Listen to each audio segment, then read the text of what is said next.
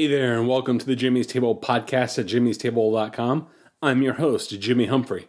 I'm curiously evangelical, politically homeless, and a dreamer of small things. On this podcast, I'm having conversations about the intersection of faith, life, and culture.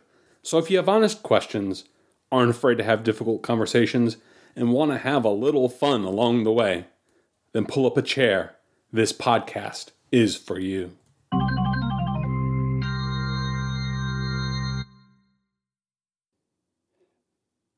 So today's episode 152 of the jimmystable.com podcast, and I'm going to talk about what hell is like.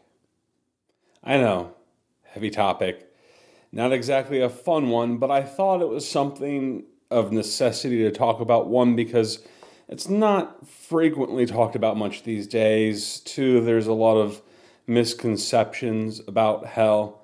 And three, I think it's one of those things that your view of hell kind of acts as a mirror of sorts of your theology and what exactly you think about God.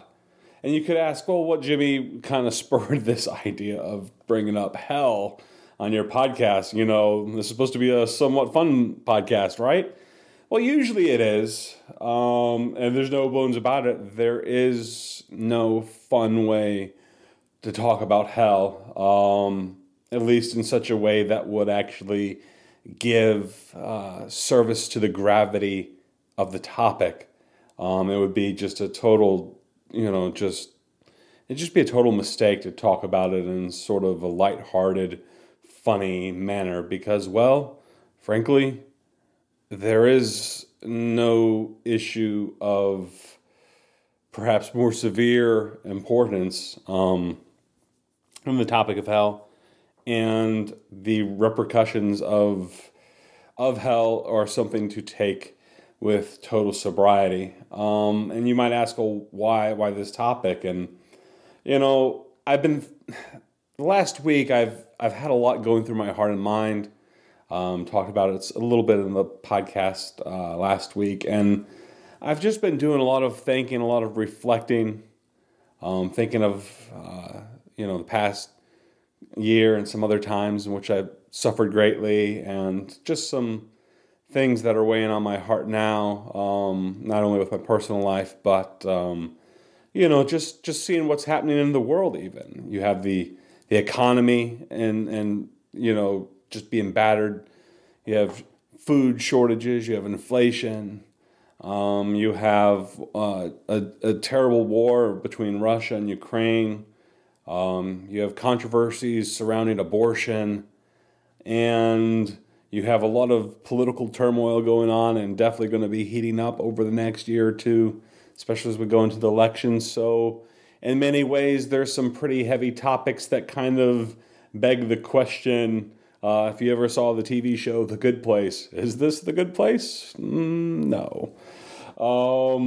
And it kind of sits there and reflects that, to some degree we get very much a taste of hell on earth. And I think that taste of hell on earth through sometimes the sufferings that we experience, the loss that we experience, the grief that we experience, the pain that we go through, the tragedy, the loss, the destruction, the misery, the loss of human life, and all those things that on earth make for, what really amounts to kind of sometimes a hellish existence. And don't get me wrong, I think many of us are very blessed, and I don't want to overstate the condition of the world right now. As for all the troubles we might have in the world right now, there's still a lot of amazing good things out there. But there's definitely still, even in the midst of all the amazing good things that are out there in this world and in this life that are blessings from the Lord and goodness that we can experience in the here and now, there's no doubt that there's some just troubling things that happen in our lives, troubling things that happen in this world that defy all explanation, that defy all rationale, and I believe ultimately owes its existence to the fact that there is indeed a hell. So before we get much further into it, I just want to read a passage of scripture that has kind of stuck in my mind, and I want to use it as kind of a backdrop for today's conversation. And I think there's another passage we'll look at, but we'll start from here. Revelation chapter 20, verse 11 and onward. It says, "Then I saw a great white throne, and him who sat upon it, from whose presence earth and heaven fled away, and no place was found for them. And I saw the dead, the great and the small, standing before the throne, and the books were opened. Another book was opened, which is the book of life. And the dead were judged from the things which were written in the books according to their deeds. And the sea gave up the dead which were in it. And death and Hades gave up the dead which were in them. And there they were judged, every one of them according to their deeds. And then death and Hades were thrown into the lake of fire. And this is the second death, the lake of fire. And if anyone's name was not found written in the book of life, he was thrown into the lake of fire." Heavy stuff. Heavy stuff. You know, it's so easy these days for it to be fashionable to kind of scoff at and dismiss the doctrine of hell, especially, you know, the idea of eternal conscious torment that gets a pretty good kick in the shins every now and then, especially by those who are deconstructing. And they ask some sincere questions and thinking about the doctrine of hell and eternal conscious torment of, well, lake of fire, everlasting punishment. How could a loving God do such? That just seems so out of character of a loving God and what we read about in the Bible.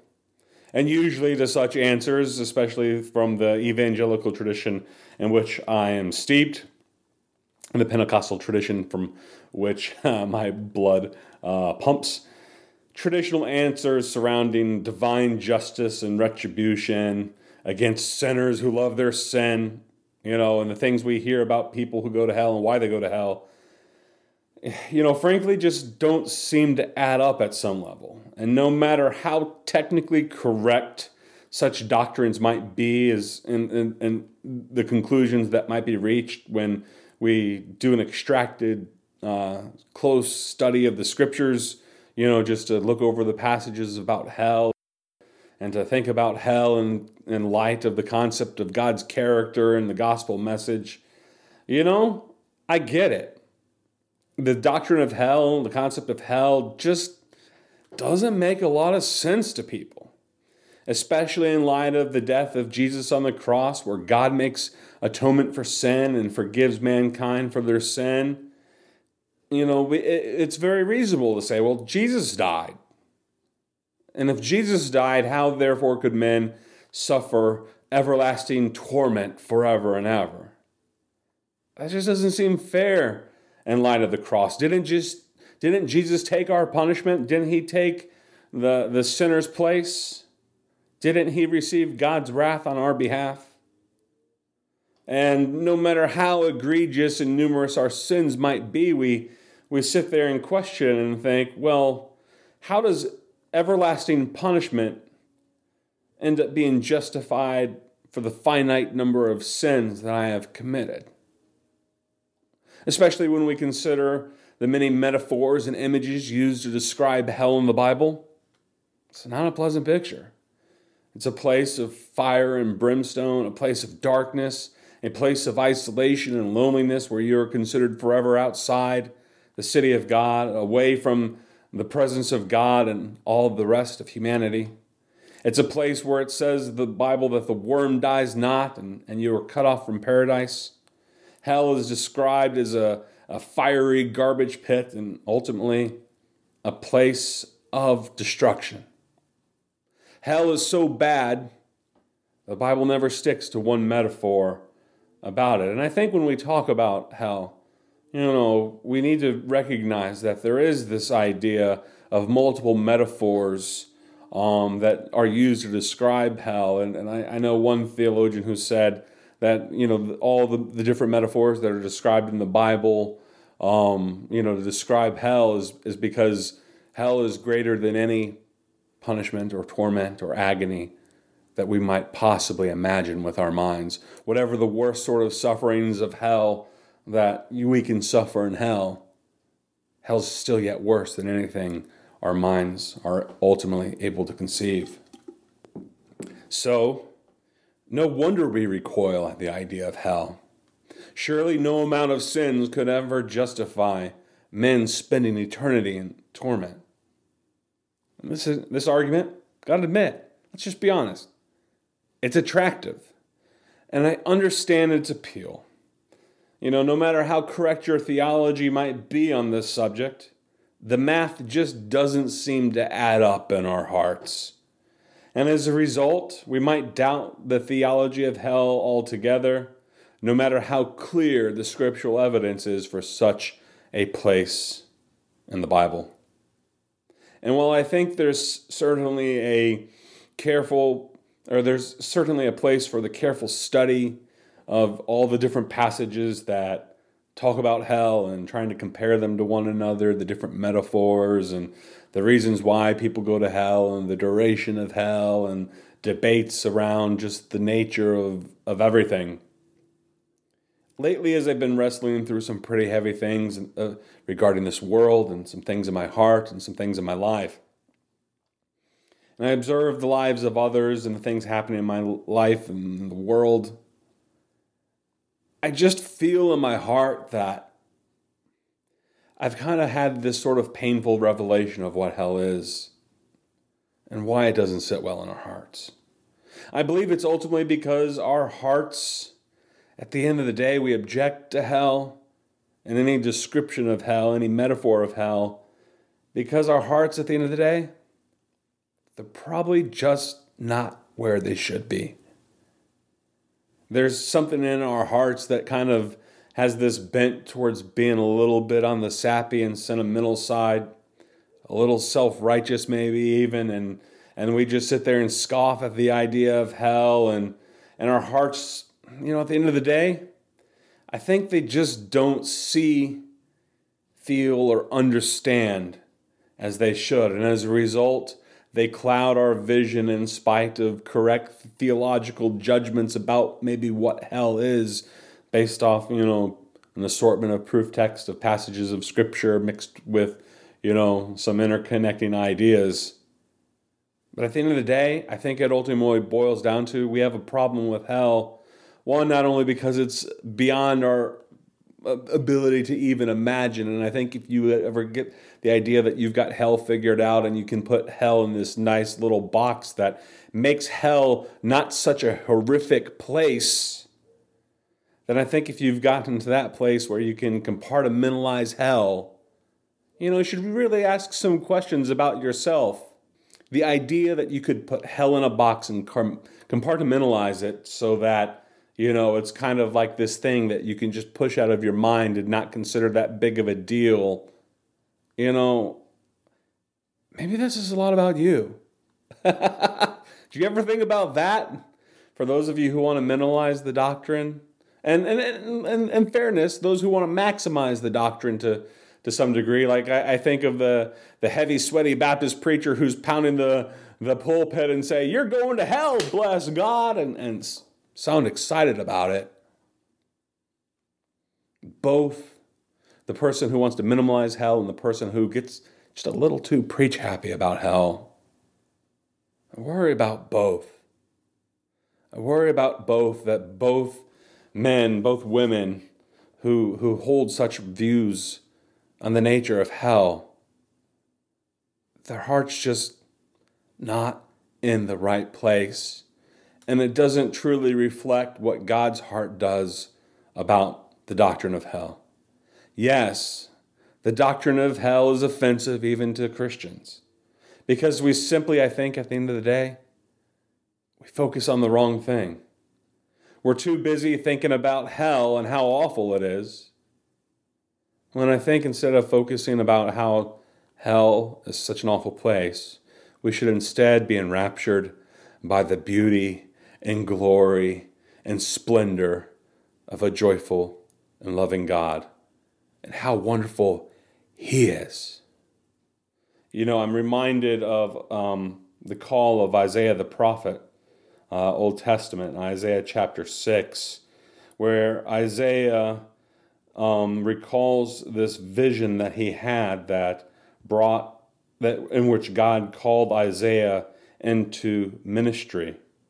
And in Isaiah chapter 6 it reads, "In the year of King Uzziah's death, I saw the Lord sitting on a throne, lofty and exalted, with the train of his robe filling the temple.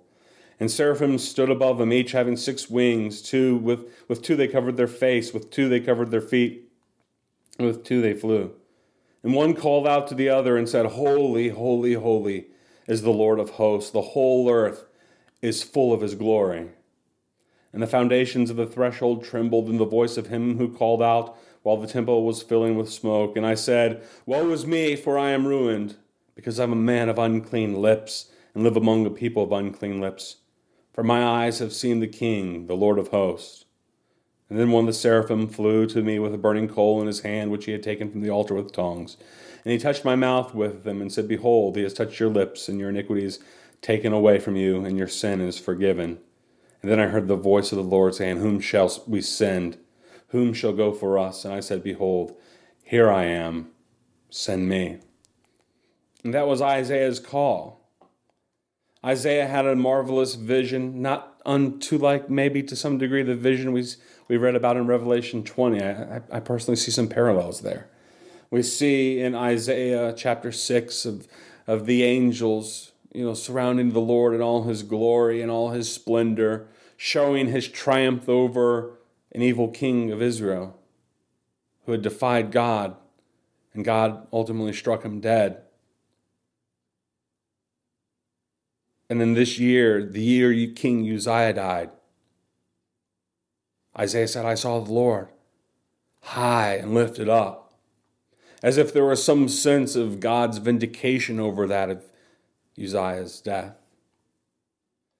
And Isaiah, the prophet, was so taken by the vision of God in which he saw the angels flying around the Lord, the angels who couldn't even look unto the holiness of God. They took their wings and covered their eyes with him, yet they were so overwhelmed by God and his beauty and his glory and his splendor and his holiness that even though they did not even dare look upon him, they still cried out, "Holy, holy, holy."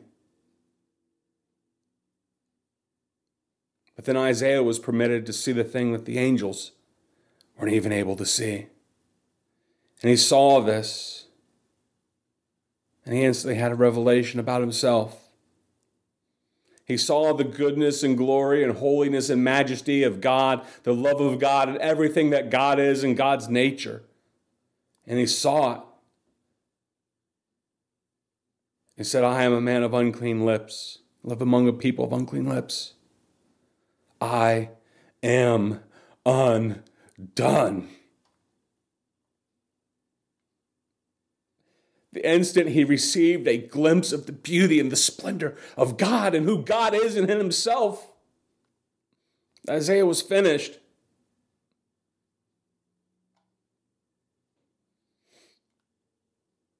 And this produced in Isaiah what I believe the Apostle Paul would identify as a godly sorrow. It's a sorrow that sees the beauty and the splendor of God and all the goodness of God and everything that God is and all that God offers the world. And it's an eye that has seen that and then turns to the world and sees the destruction that we've sown. And it weeps over a world where things are not as they ought to be. A world where the knowledge of the glory of God is supposed to cover the world as the seas. But instead we find something else altogether. As saints, we should weep over the things that aren't, but could be. We should carry about us this godly sorrow. It's a heart that breaks with the heart of God, longing for a world in which things ought to be a certain way. It's our longing that this Romans 8 and other passages talk about, where all creation groans for the shalom of God in the world. But it's a shalom, a peace that has been destroyed, and that should grieve us. And I believe in hell, one of the metaphors also that the Bible uses that really just sticks out to me as I pondered hell this week. It says we read of a weeping and gnashing of teeth. And a lot of people have thought, well, that's probably because the fire is so hot it burns the skin for eternity, and men will cry the tears of misery, of agony from the burning of their flesh. And I used to think this myself. I can remember standing outside on a very cold fall winter night once, and it was just freezing outside, but there's a large campfire where I was at, and I was able to get close to the fire so as to warm me. But I got really close. And I got so close that it dawned on me while I was sitting there at this fire that, I could feel the hair burning off my knuckles because I was so close to the fire. And it dawned on me as I thought at that time about the metaphors of fire and brimstone in the Bible. And I just, was so encaptured by, like, wow, this singes my flesh in a little bit, and it stings, it burns, and I want to pull away from this fire that has, burned the hair off my knuckles. And I thought, wow, that's a pretty grimly picture of hell, to imagine hell as fire. But sitting here thinking about Isaiah, sitting here thinking about the judgment that we read of in Revelation 20, don't get me wrong, the metaphor of fire is powerful, it's profound, and it's something we should not treat lightly. But this idea of a weeping and gnashing of teeth, I don't think that comes so much so from the idea of the agonies of flame, but it's going to be a profound weeping and sorrow, a gnashing of teeth. It's going to be a grief. It's going to be a misery. It's going to be a misery because on that day in judgment, we will instantly be given a glimpse of the beauty and the glory of God and the shalom and the way things could be. And the Bible says in Revelation chapter 20 that on that day when we're all standing naked before God for judgment, that in that moment all heaven and earth shall flee. Nothing will be able to stand in God's presence. There will be nothing between Him and our eyes and Him and our hearts.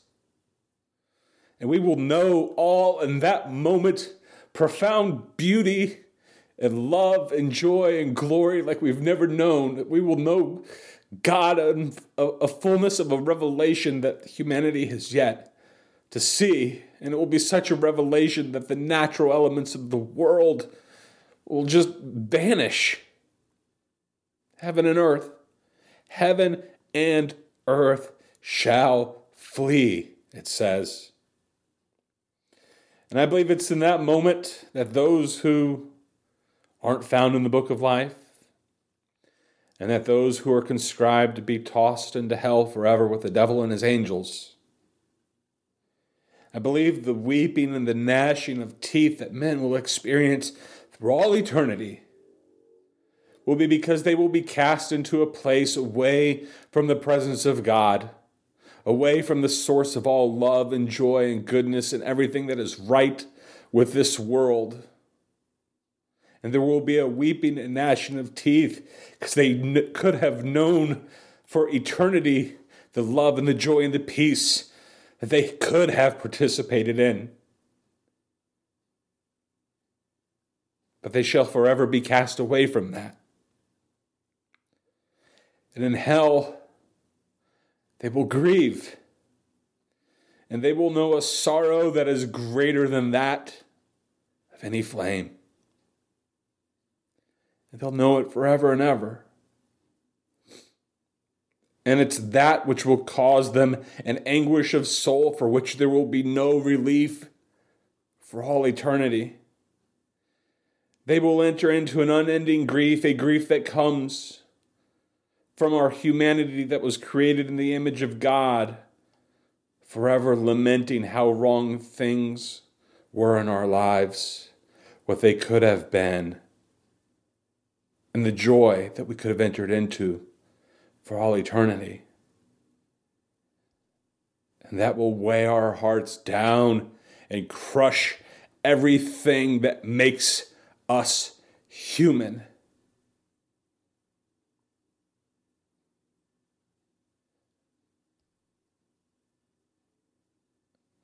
At the end of the day, we need not understand hell as this Dante's Inferno type place. I think we should understand hell as a place of darkness and sorrow where we go forever to experience eternal heartbreak.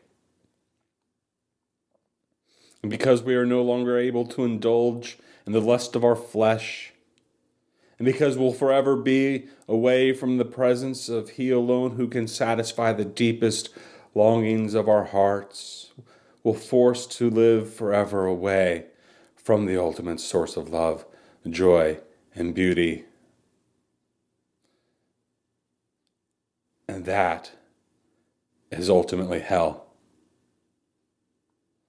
I'd like to close by reading this quote from Tim Keller in his book, The Reason of God. Tim Keller observes thinking of hell, interestingly enough, in relational terms. A concept that I hopefully have conveyed to you in this podcast today. Tim Keller says, modern people inevitably think hell works like this. God gives us time, but if we haven't made the right choices by the end of our lives, He casts our souls into hell for all eternity. As the poor souls fall through space, they cry out for mercy, but God says, too late, you had your chance, now you will suffer. This is ultimately a caricature that misunderstands the very nature of evil. The biblical picture is that sin separates us from the presence of God, which is the source of all joy and indeed all love, wisdom, and the good things of any sort. And since we were originally created for God's immediate presence, only before His face will we be able to thrive, flourish, and achieve our highest of potentials. To lose the presence of God in its totality, as we would in hell, that would be hell. The loss of all of our capability of giving or receiving love or joy. So everybody, this has been Jimmy Humphrey, jimmystable.com, episode 152. What will hell be like? Hope I've given you something to think about today. And if I have, I'd love your feedback. I'd love for you to email me, jimmy@jimmystable.com, or you can reach out to me on Facebook and Twitter. If you go to jimmystable.com, you can find links to Twitter and Facebook on there and ways to reach me through there. But like I said, email jimmy@jimmystable.com. And if you've enjoyed this podcast, as heavy as it was, you can go to jimmystable.com/subscribe, and you can find your favorite way to subscribe, whether it's through Apple, Spotify, Google, or even old-fashioned email newsletter. And if you've not had the opportunity yet to leave a 5-star review about this podcast, you can do that at places like Apple and Spotify, where you can leave your glowing 5-star review. And I understand that might be a hard sell to sell you today when I talk about hell. You might be like, well, I don't really like this podcast. This is some pretty heavy stuff. I don't think I'll be back. I don't think I'll leave a positive review. So, my friend, I understand. Maybe today's not the episode you leave a 5-star review. But everybody, this has been Jimmy Humphrey, jimmystable.com, where I'm having conversations about the intersection of faith, life, and culture. Take care, everybody. God bless. Have a good one. That's all I have to say about that. That's so right on, man. You said it all.